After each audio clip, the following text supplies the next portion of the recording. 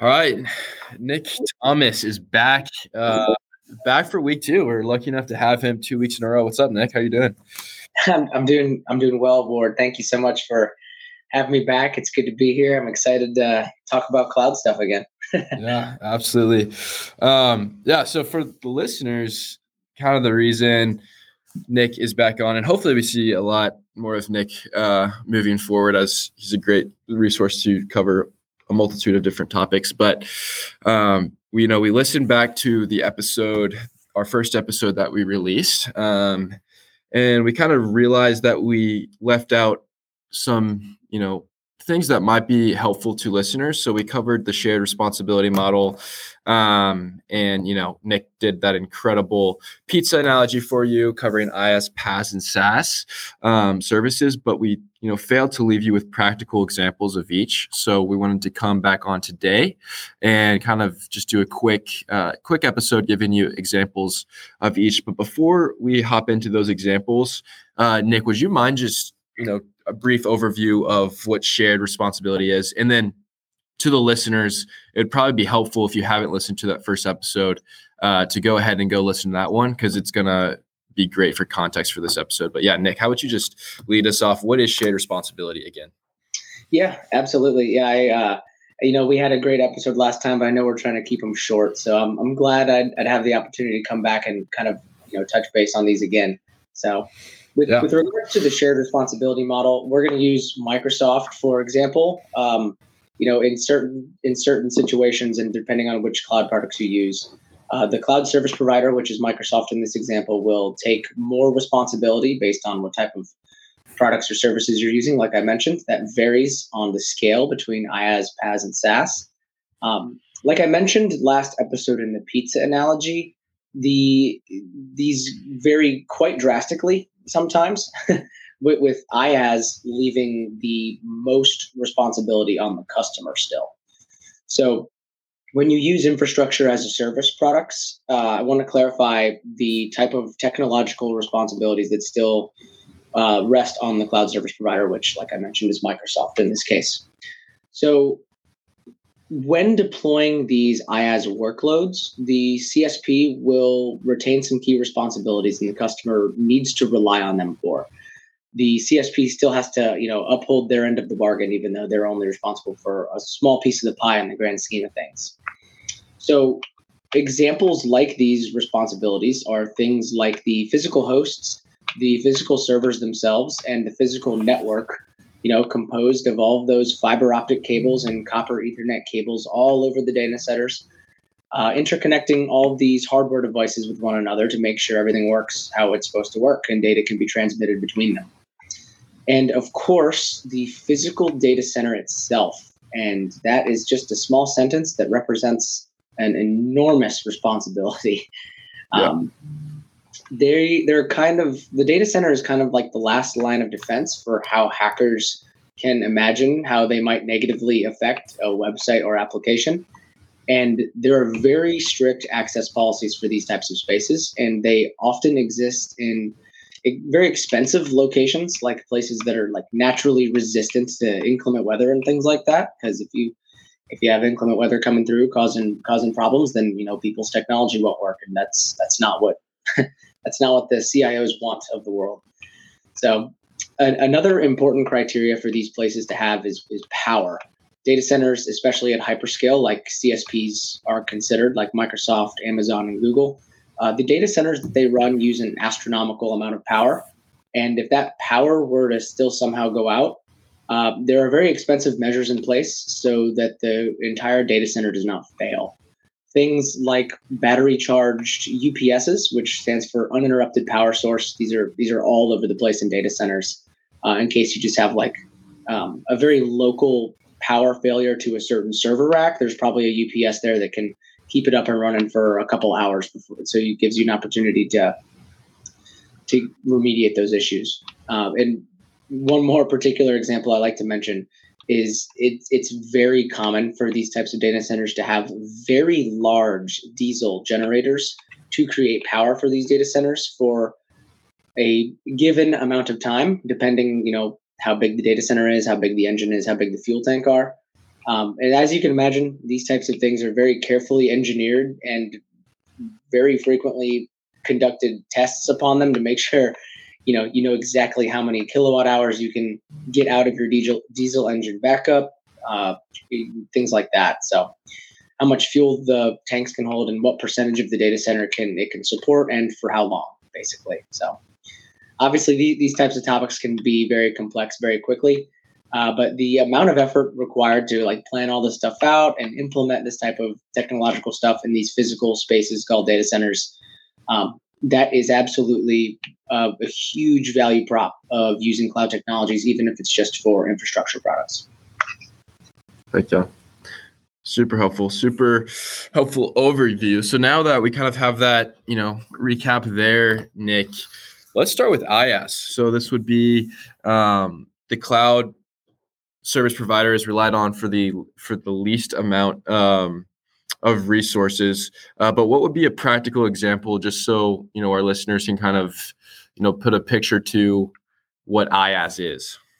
Yeah, absolutely. So IaaS, kind of like I was just talking about, the most common example of IaaS is the virtualized servers, the physical servers and virtualized servers or computers that are often referred to as VMs, which is short for virtual machines. So I'll just say virtual machines from here on out.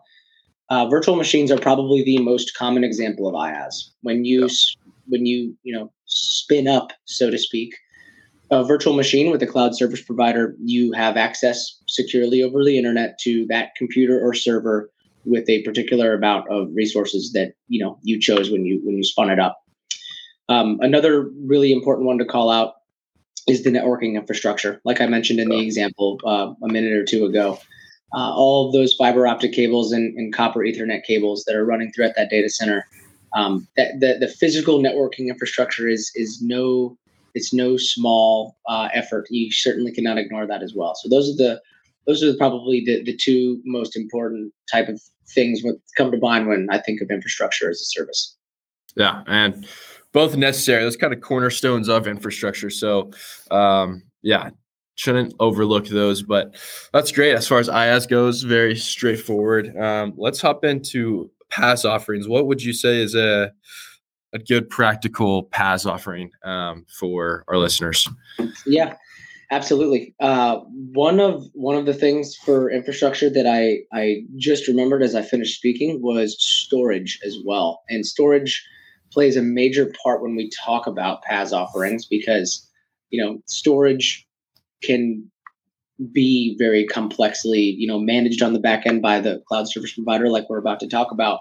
But it can also just be, hey, give me a virtual disk or a storage account with a container that contains this much storage, things like that. So with PaaS though, it might be a tad bit more challenging to describe to a non-technical audience without knowing the intricacies of standing up and building different IT platforms like databases, which is, just storage when it comes down to it, or IT service management tools, APIs, software development kits, code development environments, and things like that. But a way I'm going to try and describe it is like this.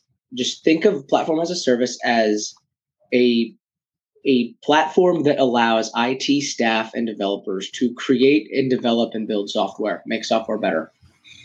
It provides them with the, quote unquote platform to create and improve software with already built-in features to help them do it. So you can think of this quote unquote platform that's being provided to them, typically, presented to them on a graphical user interface or a website where they can use a mouse click and a keyboard to interact with.